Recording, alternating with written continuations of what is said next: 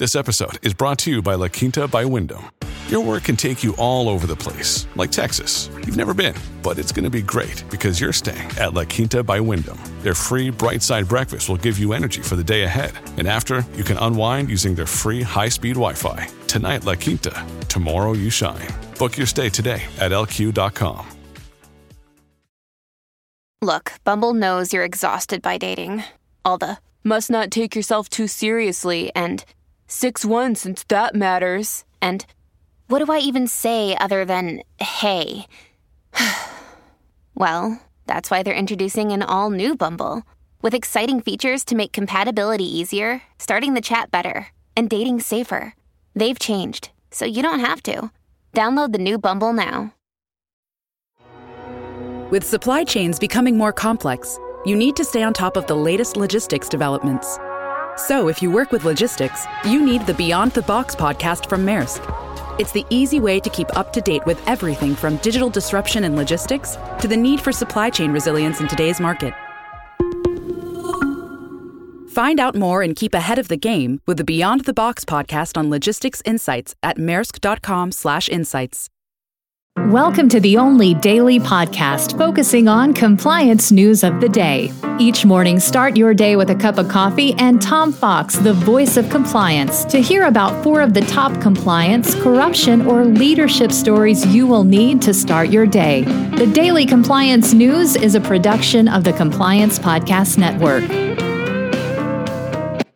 First, a word from our sponsor.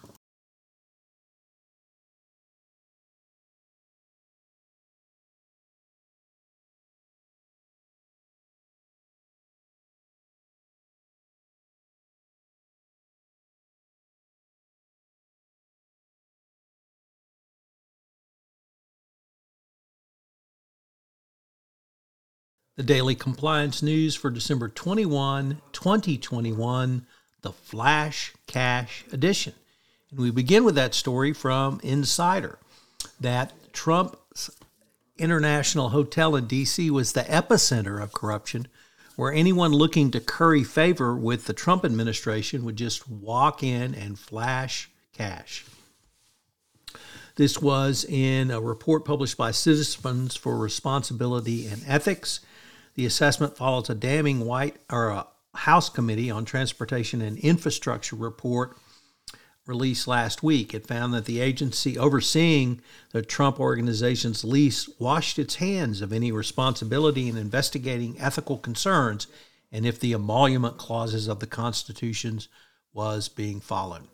The report found that the General Services Administration failed to track payments from foreign governments to the hotel. Next up, more bad news for the Serious Fraud Office as Paul Bond, a sales executive convicted of involvement in the bribery scheme involving Unaoil, has appealed his conviction, utilizing the overturning of Ziad Akel's guilty verdict as well as the basis. Bond was a co-defendant with Mr. Akel and claims that the appeal, or rather the overturning of Akel's conviction, applies equally to Mr. Bond's case. It, of course, involves the actions by Serious Fraud Office head Lisa Osofsky in allowing a private investigator, David Tinsley, to communicate with Bond and Akel and try to convince them to plead guilty. It's not clear on whose behest, but possibly the Ashantis. So probably this will be overturned and the Serious Fraud Office will look bad again. An interesting article in Reuters about hacking. And the interesting thing about it is that Russians are using hacking of corporate businesses to garner information around insider trading. 5 Russians now in U.S. custody carried out a vast $82 million insider trading scheme that allowed them to profit from corporate information stole through hacking. So once again, hacking rears its ugly head, and this time in the form of insider trading. And the final article comes to us from the Washington Post. It's ongoing about its report from the Pandora Papers on tax havens, and apparently the state of Washington the state of Wyoming is now the leading tax haven for U.S. and it's called the Cowboy Cocktail, and it's a coveted financial arrangement that allows the wealthy to hide money. The Daily Compliance News is a production of the Compliance Podcast Network and a proud member of C-Suite Radio. Thanks so much for listening. I hope you'll join me again tomorrow.